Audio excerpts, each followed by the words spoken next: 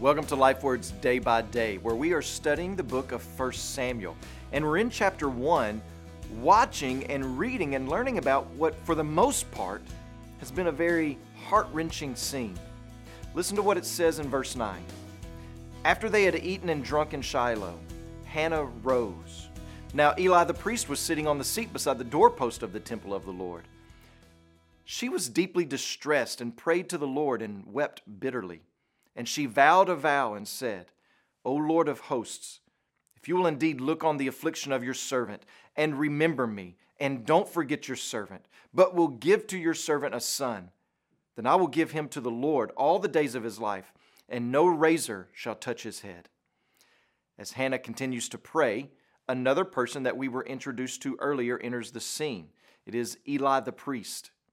At this point in the history of Israel, the priest would oftentimes function in a dual capacity. He would be priest and sometimes prophet. He would intercede for the people of God, and he would also speak to the people of God on behalf of God.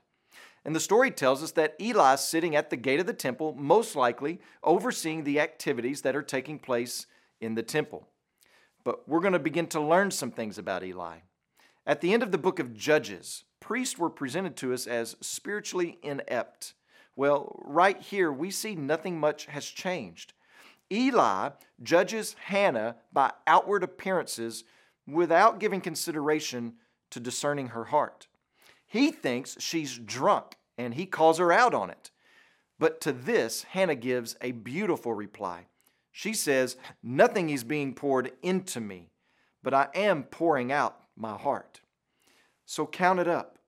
Peninnah, her husband Elkanah, and her priest are all judging, mistreating, condemning, or misunderstanding Hannah's hurt to one degree or another.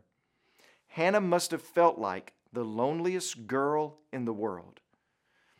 But once she explains her situation to Eli, she receives a favorable reply. Eli blesses her. After all, he's still the priest of God, and he says that the God of Israel will grant her request. And we know how the rest of the story goes. She walks away, no longer sad. She goes home, and in the natural course of events, she gives birth to a boy named Samuel. Well, what are we supposed to learn from this opening scene in 1 Samuel? Or better yet, what would the original audience learn from this opening story? Is this a story that teaches us that God always answers our prayers if we're sincere enough, if we're miserable enough? Well, I want to help us see three truths about Hannah's God, who is the God that we worship, and why we must be humble before Him.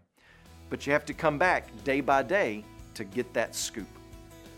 As you pray today, please remember Yairo Bonilla and his family, our Changemaker missionaries in Costa Rica. And also remember the Garifuna Life Word broadcast that's heard throughout Belize, Guatemala, and Honduras.